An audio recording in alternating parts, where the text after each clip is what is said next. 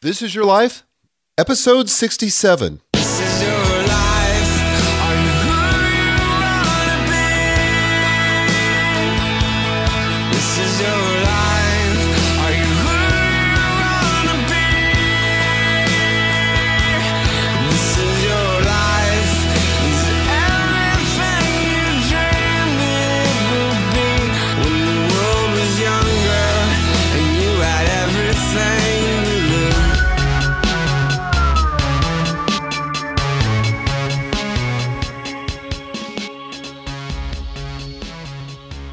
Hello and welcome to this episode of This Is Your Life. My name is Michael Hyatt, and this is the podcast dedicated to intentional leadership. My goal is to help you live with more passion, work with greater focus, and lead with extraordinary influence. In this episode, I'm going to be talking about how to have better dinner conversations, or if you want to think of it as how to be a better conversationalist, because the truth is that regardless of the situation you're in, whether it's at dinner or in a professional context, or just meeting somebody for the first time, having some basic conversational skills can really serve you well. It can help you learn about that other person, help get your point of view across, and help you really engage and create trust. So in this episode, we'll be talking about that. But first, this podcast is brought to you by Platform University, an online membership site for helping you launch your personal platform or take it to the next level. And you can find out more at platformuniversity.com. And by the way, if you're already a member, be sure and check out the new masterclass with Pat Flynn, which we released last week. It's called The Freedom and Potential of Passive Income. And it's already gotten rave reviews from our members. But if you've ever thought about monetizing your platform or your blog, or being able to earn an income or even some part-time income, this masterclass is for you because Pat covers it all and he talks about doing it with integrity, but it's a great class. So again, check us out at platformuniversity.com. Well, last week I told you I was changing the format of this podcast to a more unstructured, unscripted format, and that's exactly what I'm doing.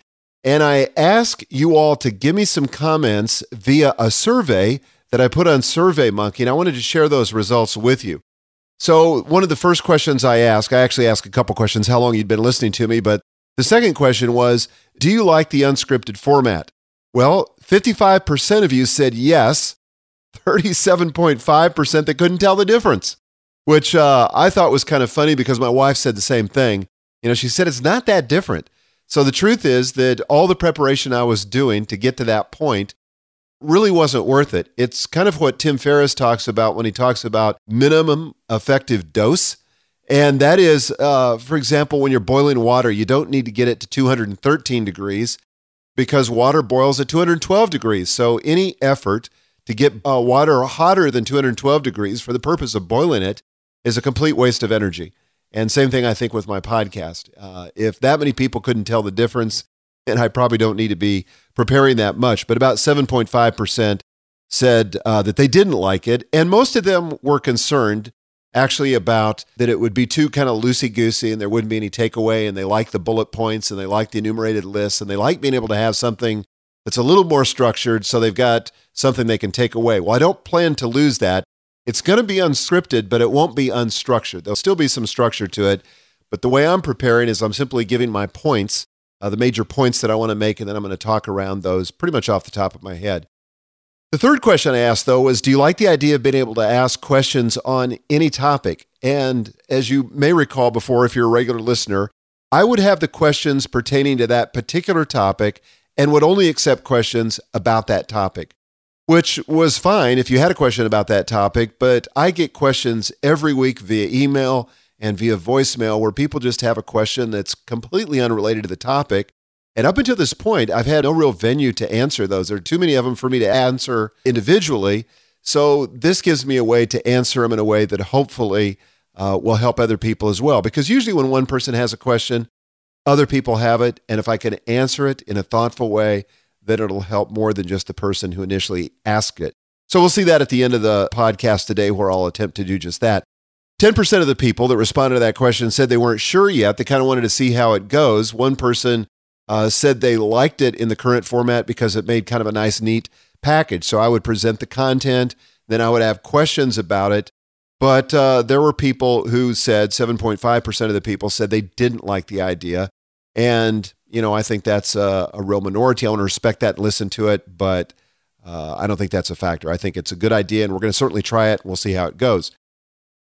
Well, last night, just spontaneously, we had some friends give us a call and ask if we wanted to go see the movie Gravity. And our life is so planned and programmed that when we get an opportunity to do something spontaneously, we love it. It's difficult to get on our calendar, but if you call up and we're free, we'll do it. So we decided to go to the movie Gravity, which, by the way, this isn't a movie review, but I was really excited about that movie because I knew that from a technical standpoint, there was a ton of stuff that they had to do that had never been done before. This is the story of a couple of astronauts who get lost in space is the wrong word, but they come untethered from their spacecraft and they're drifting in space, and the whole goal is for them to get back to Earth safely. But it's very dramatic, very tense. We were on the edge of our seats the whole time. I won't spoil it for you, but I would say that while it was technically brilliant, it was emotionally wanting. I just didn't connect with the characters. But regardless, the point I wanted to make is that after the movie, we went over to our friend's house just, again, for an impromptu dinner, and we kind of rounded up a couple of sandwiches and had a salad. And we had this amazing conversation. And this is my favorite thing to do. It's really a pastime. I don't know if you'd call it a hobby, but one of my favorite things to do is to engage people in conversation. I don't care if it's people I disagree with or people I agree with, but I just love exploring other people's personalities and what they think about things. And Gail and I have made a practice of this over the years, and our kids have actually become quite good at it as well. And it's been sort of a hobby of the entire families when we would have people over for dinner, is to engage those people in thoughtful conversations. So what I wanted to share with you in this podcast episode is 10 suggestions for making your conversations more engaging, for engaging in better dinner time conversations. And so let me just go through those one at a time and give you a few comments about it. I think, first of all, if you want to have better conversation around your dinner table, if you want your family members to look forward to it, if you want to make friendships that will last a lifetime, get more intentional. That's really suggestion number one.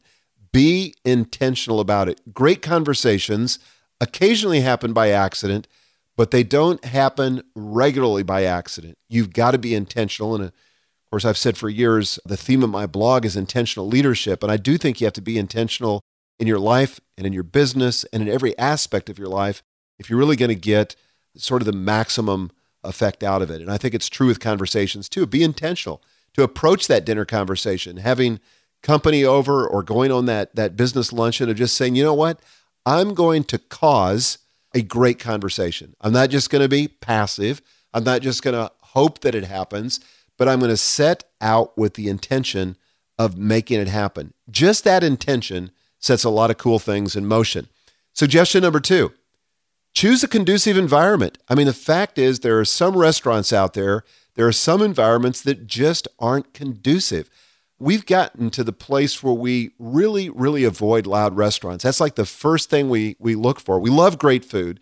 And I personally believe that food has serves a sacramental purpose in terms of bringing us close to other people and bringing us close even to God as we share a meal together.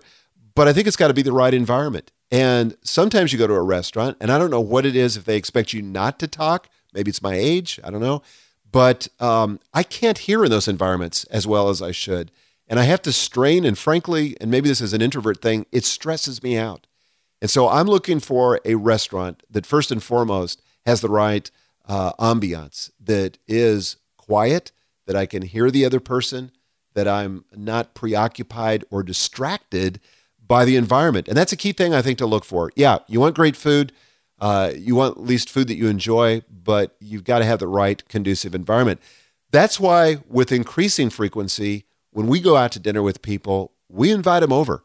And Gail's not that crazy about cooking, to be honest, and I'm not either. So sometimes we'll go out to a restaurant and we'll order out, and we'll bring it home and we'll serve it up there at the house. But at least in our home, we can control the environment. And so we love to do that. The third suggestion I would make, and I actually got this from a dinner party at Lucy Swindoll's, a dear friend of mine in Dallas, Texas, and she began the dinner conversation by standing up and she prayed over the meal, and then she said, I only have one request tonight. I only have one rule, and it's this, that there be one conversation and only one conversation. I want to tell you, that was a transformative thing. We had practiced that, but not really intentionally or not consciously. We weren't aware that that was a suggestion that would really help with our dinner time conversations or in any conversation. But one of the things that sabotages great conversations is when you have people talking over the top of one another or these side conversations that end up being really distracting to the main conversation. And I would just encourage you to try this. And we practice this at my home. We say this to people when they come into our home. We're going to have one conversation, and everybody's intent on that conversation. We listen better, we engage more, and it becomes a richer, deeper conversation when we observe that rule or that suggestion. Fourth suggestion I would make is use open-ended questions. You've got to get highly skilled. You've got to get great at being able to ask great questions. And not everybody's good at this. You know, some people love to give answers. They love to talk about themselves, but they're not so great at turning the tables. And this is the secret really to being a great conversationalist, is being able to ask great, open-ended questions, because people love to talk about themselves.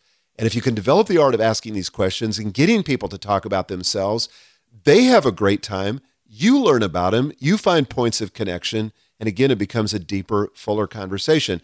What do I mean by open-ended questions? Let me give you a couple of examples. And I did jot these down before I got on the podcast just so I'd have some good examples. But here's one. What is your idea of a perfect vacation? Great question to ask because you learn a lot about people, what their values are, the kind of environments they like, all the rest. Another question. If you could design your ideal job, what would it look like? Man, we've spent, a couple of hours talking about that question before at our dinner table. Or what is the best book you've read in the last 12 months and why? You got to be careful about that one because you don't want to embarrass non-readers. If you're listening to this podcast, you probably are a reader, and so that's not a problem, but I would be just a little sensitive to that. Another question, what's the most important lesson you learned from your father?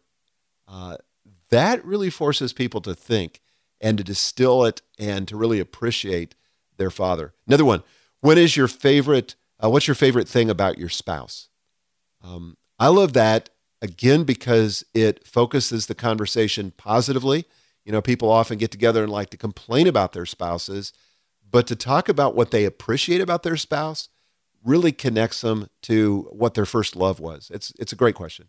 Here's another one. If you were by yourself and could listen to any music you want, what would it be? Last night when we were with Ian and Ann, they were sharing all kinds of songs and albums off their playlist, and we were jotting notes as quickly as we could. Ian's introduced me to some great choral composers like Eric Whitaker and Morton Larsden and people that we really love today. But those came out of conversations around a dinner table. Another one, if you could spend a day with anyone on the planet, who would it be? That really forces you to narrow it down. Or what's it like to be your friend or to be married to you? That's a tough one if you don't know the people very well, but it's a great question if you want to go deeper. So anyway, those are just some examples of open-ended questions. You'll come up with your own. These are not things I usually go into the dinner conversation with. It's not like I whip out a list and start reading it. No, I just want to be aware of open-ended conversations and be naturally curious. What are you really interested in? What fascinates you about that person? Allow yourself to be fascinated with that person or that couple and just ask the questions that naturally occur to you. Fifth suggestion, ask a second question.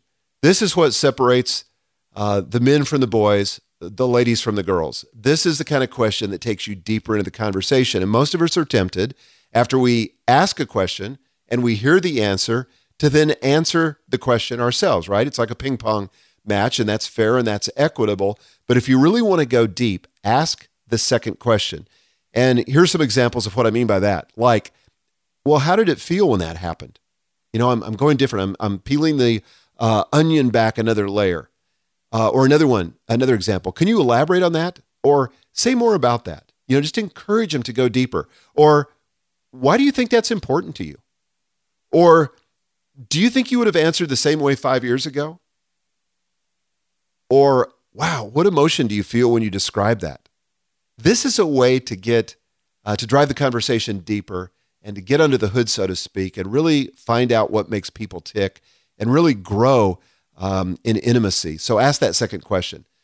Sixth suggestion, draw out the quieter guests. Now, we don't like big dinner parties. You know, Gail probably does more than I do just because she's an extrovert and she flourishes in that environment. I don't enjoy it so much. I want to go deep with a few. And that doesn't make me better as an introvert. It just makes me different.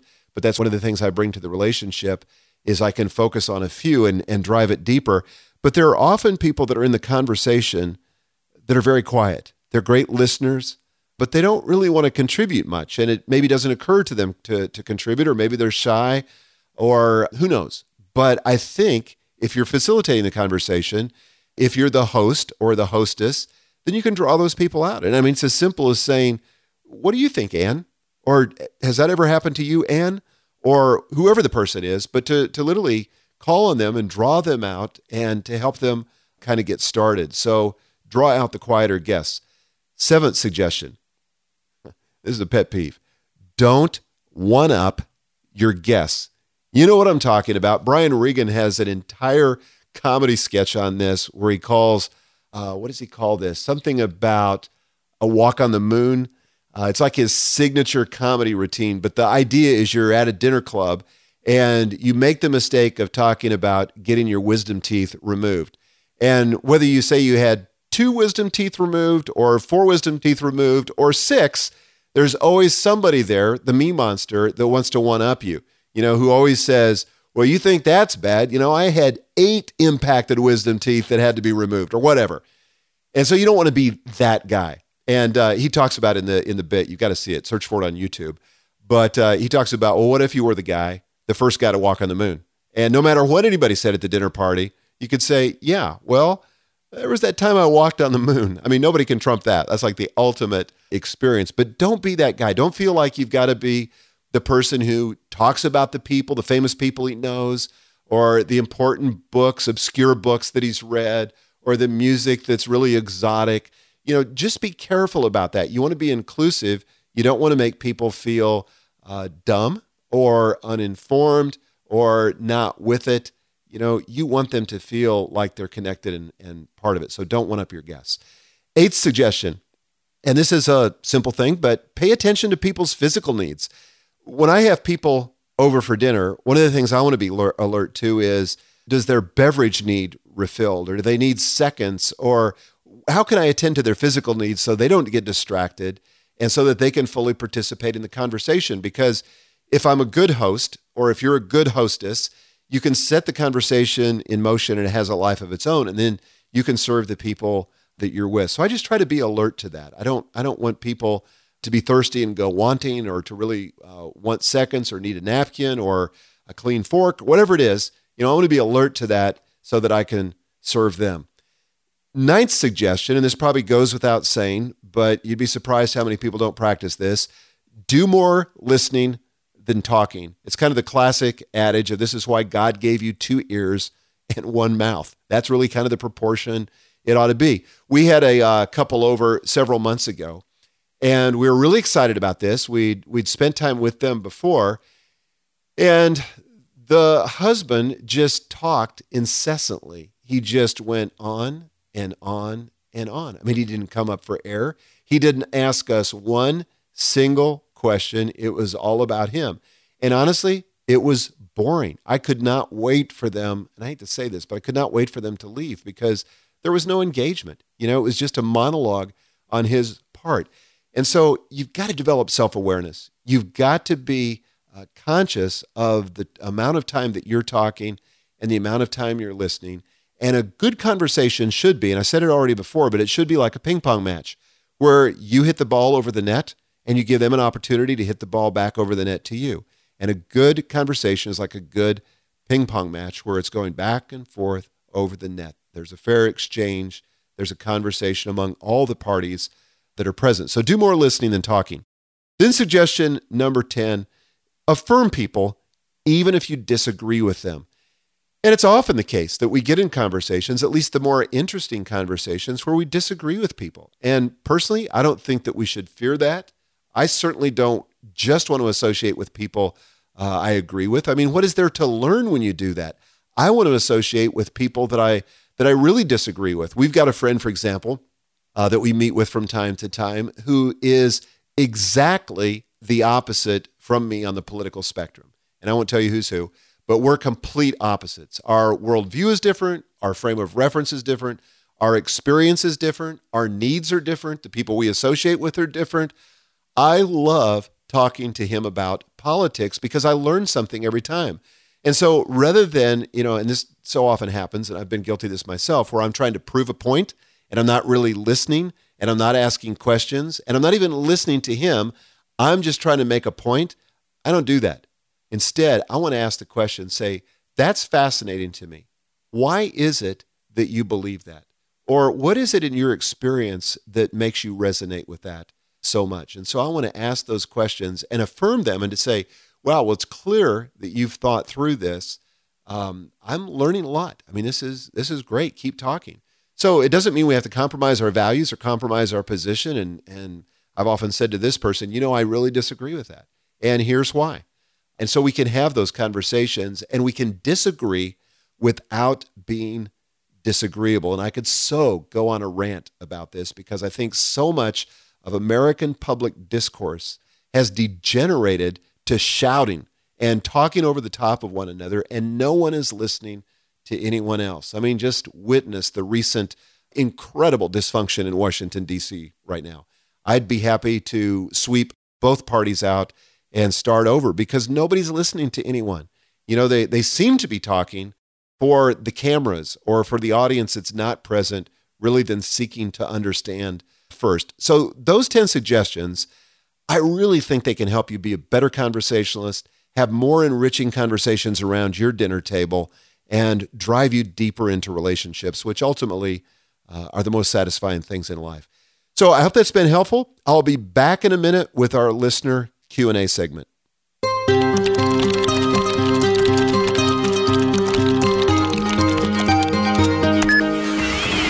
Welcome back. I told you that our questions were going to come all over the map this time, and I did have a couple of questions that did come about this topic. And let me say this, I usually only take voicemail questions, but I get a lot of questions, in fact, probably 10 questions to one that come through via email, and we answer those the best we can. I do this with a couple of assistants where I've come up with sort of canned responses in the past, and we've tried to personalize them, but with the volume of questions, we can't do that with every single one.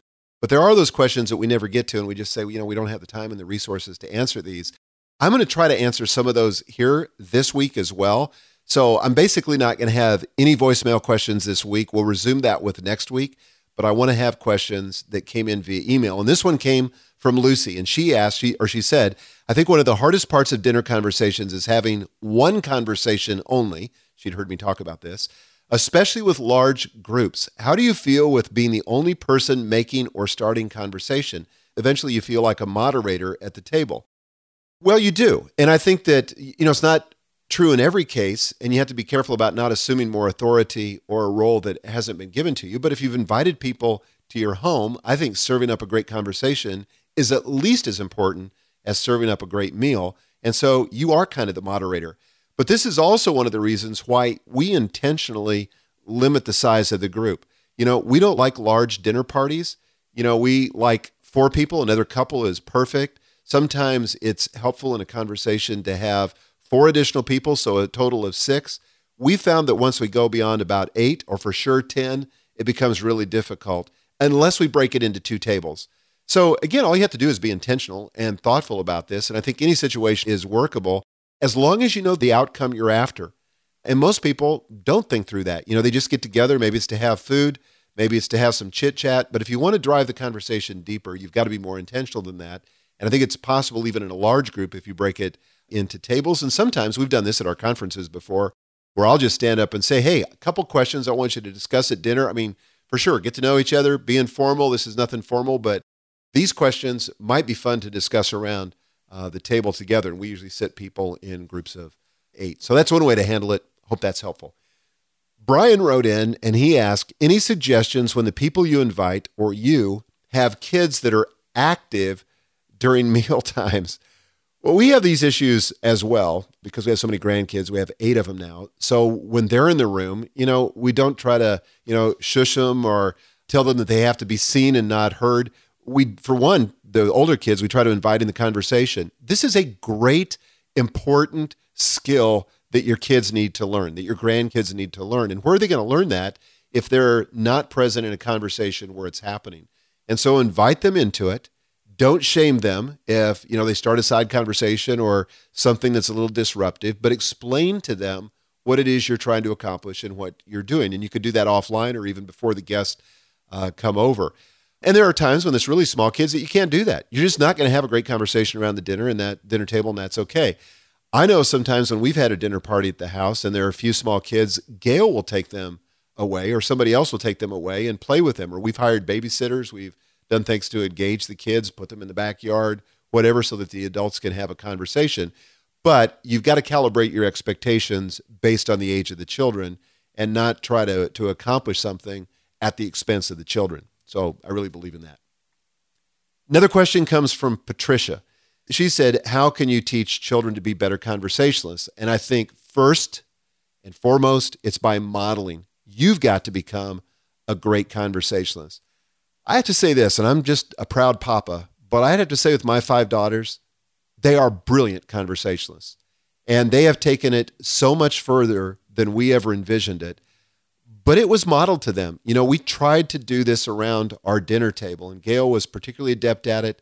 Then the older girls would pick up on it. And so before long, the older girls were teaching the younger girls, and everybody learned.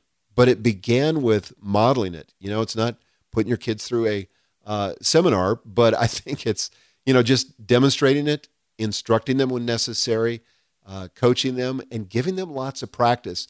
In fact, I was asked this question one time by a teacher. They said, this seems like such an important life skill. How could we do a better job in schools of teaching this? And I said, I would lay out the principles. I would figure it out. I mean, if you're teaching, you could use my 10 suggestions that I've given, or you could use something else, but give some instruction on this. This is a critical life skill. Make it fun. Maybe even videotape people having a conversation and deconstruct it. Not, by the way, to point out what's wrong, but to affirm what's right. People learn much better when you affirm what's right and say, boy, I really liked it when you asked that second question. That was fantastic. That was so engaging. But to affirm them so that they do it naturally as time goes on. Another question I got from Larry, and this was about a blog post that I wrote this week. So now, not about the conversations, but this was a question about a blog post I wrote called How to Become More Consistent in Your Daily Journaling. And he asked, how does journaling fit into your morning routine? And he wanted to know if the sum of my devotional life was that journaling exercise or if it was just a part of my journaling life. And so it was a rather long email. So let me just answer that. First of all, podcast episode 28 is called Become More Productive by Re-Engineering Your Morning Ritual. And I discussed that in length there. It's been one of my most popular podcasts. And if you're interested in that topic, I would encourage you to listen to that podcast. But in short, here's how I look at it, or here's what my practice has been for a number of years. And that is that my quiet time, the first hour of the day when I awaken, is broken into 4 parts. Part 1 is what I call silence and solitude. That's for 15 minutes.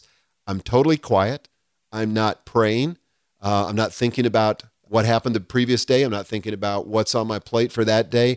I'm just trying to be fully present in the moment. I usually drink a cup of coffee and I'm trying to wake up, but I'm trying to be fully present in the moment and just be still. So much of our life is filled with noise and so busy. I just love that first 15-minute period when I can be quiet. And it's almost always dark when I wake up. And so it's just a wonderful time for me.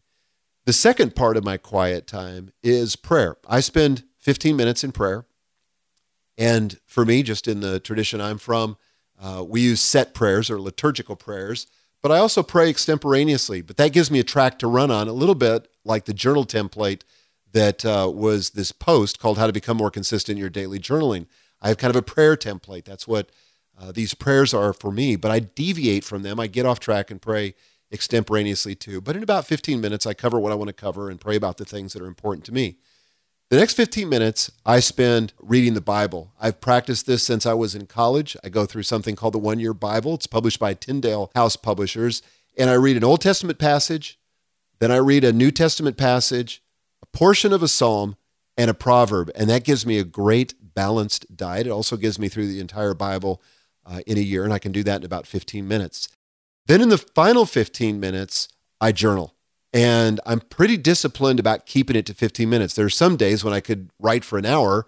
There are some times when it's tough. I want to quit after 5 minutes, but I keep it to about 15 minutes, and then I'm done. And that kind of primes the pump for the day. So that's my 4-part quiet time framework, if you will. So now it's your turn. So the question I have about meaningful conversations is this: what have you personally found helpful in generating more meaningful conversations? It could be around the dinner table. It could be in a professional context. But what have you learned? Share it with the rest of us. And you can do so by commenting on this episode at michaelhyatt.com/67, as in episode 67. Leave us a comment and let all of us learn from what you've learned. I'll be back in a minute with some final announcements. Don't close your eyes. Don't close your eyes. Don't close your eyes. Don't close your eyes. This is your life. Are you who you want to be? Okay, welcome back. 3 quick announcements. You've heard me talk about it before. I want to give you another reminder. The Platform Conference is in Dallas, Texas, November 3rd through 5th, 2013, so in less than a month. This is the conference if you're trying to build a platform, if you're trying to take your platform to the next level so that you can gain the visibility you need to get your message across in today's busy world. Who should attend? Small business owners, business executives, social media managers, authors, speakers, agents, publishers. If you're in the publishing world or you're trying to write or trying to publish, you need to come to Platform Conference. Everybody's talking about platform. This will give you, in a condensed 3-day period, what it would take you months, if not years, to learn on your own. Bloggers and podcasters, mortgage brokers, real estate agents. Those are the 2 number 1 groups that I speak to when I do public speaking. They all want to know how to build a platform. Online marketers, and yes, even pastors and church planters. Everyone in this group needs to get visibility for their message. We've got a terrific lineup of speakers this year. Ken Davis, my business partner, Lisa Turkhurst, Derek Halpern, Jeff Goins, Cliff Ravenscraft, Stu McLaren, Michelle Cachat, Ray Edwards, and Amy Porterfield. Terrific lineup. These are the people that I've brought in that I believe are the world's leading experts on their subject matter areas related to platform building. And the reason I'm mentioning it to you is because we're still offering a special $200 discount code through October the 18th. You've got to register before October the 18th to get this discount, but the discount code is October.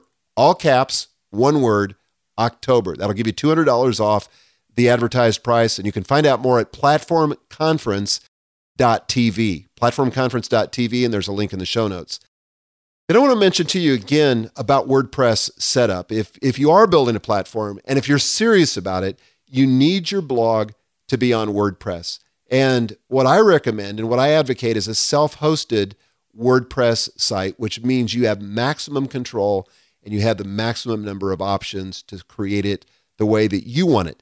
And I can teach you how to set it up in 20 minutes or less in a simple screencast that I've created at michaelhyatt.com/WordPress setup. It walks you through the process. It's much easier than you think, and it does it in 20 minutes. And I offer also in there an affiliate link for a Bluehost, and that's a hosting company, which allows you to get a special discount, and you can't get this just if you go visit their site. It's only through my affiliate link. If you don't want to do that, it's fine. It does help me. They pay me a commission when you sign up through my affiliate link, but you're not going to pay any more. In fact, you're going to pay less. It's going to be $3.95 a month if you sign up for 3 years, but it takes basically $1 off the regularly advertised price.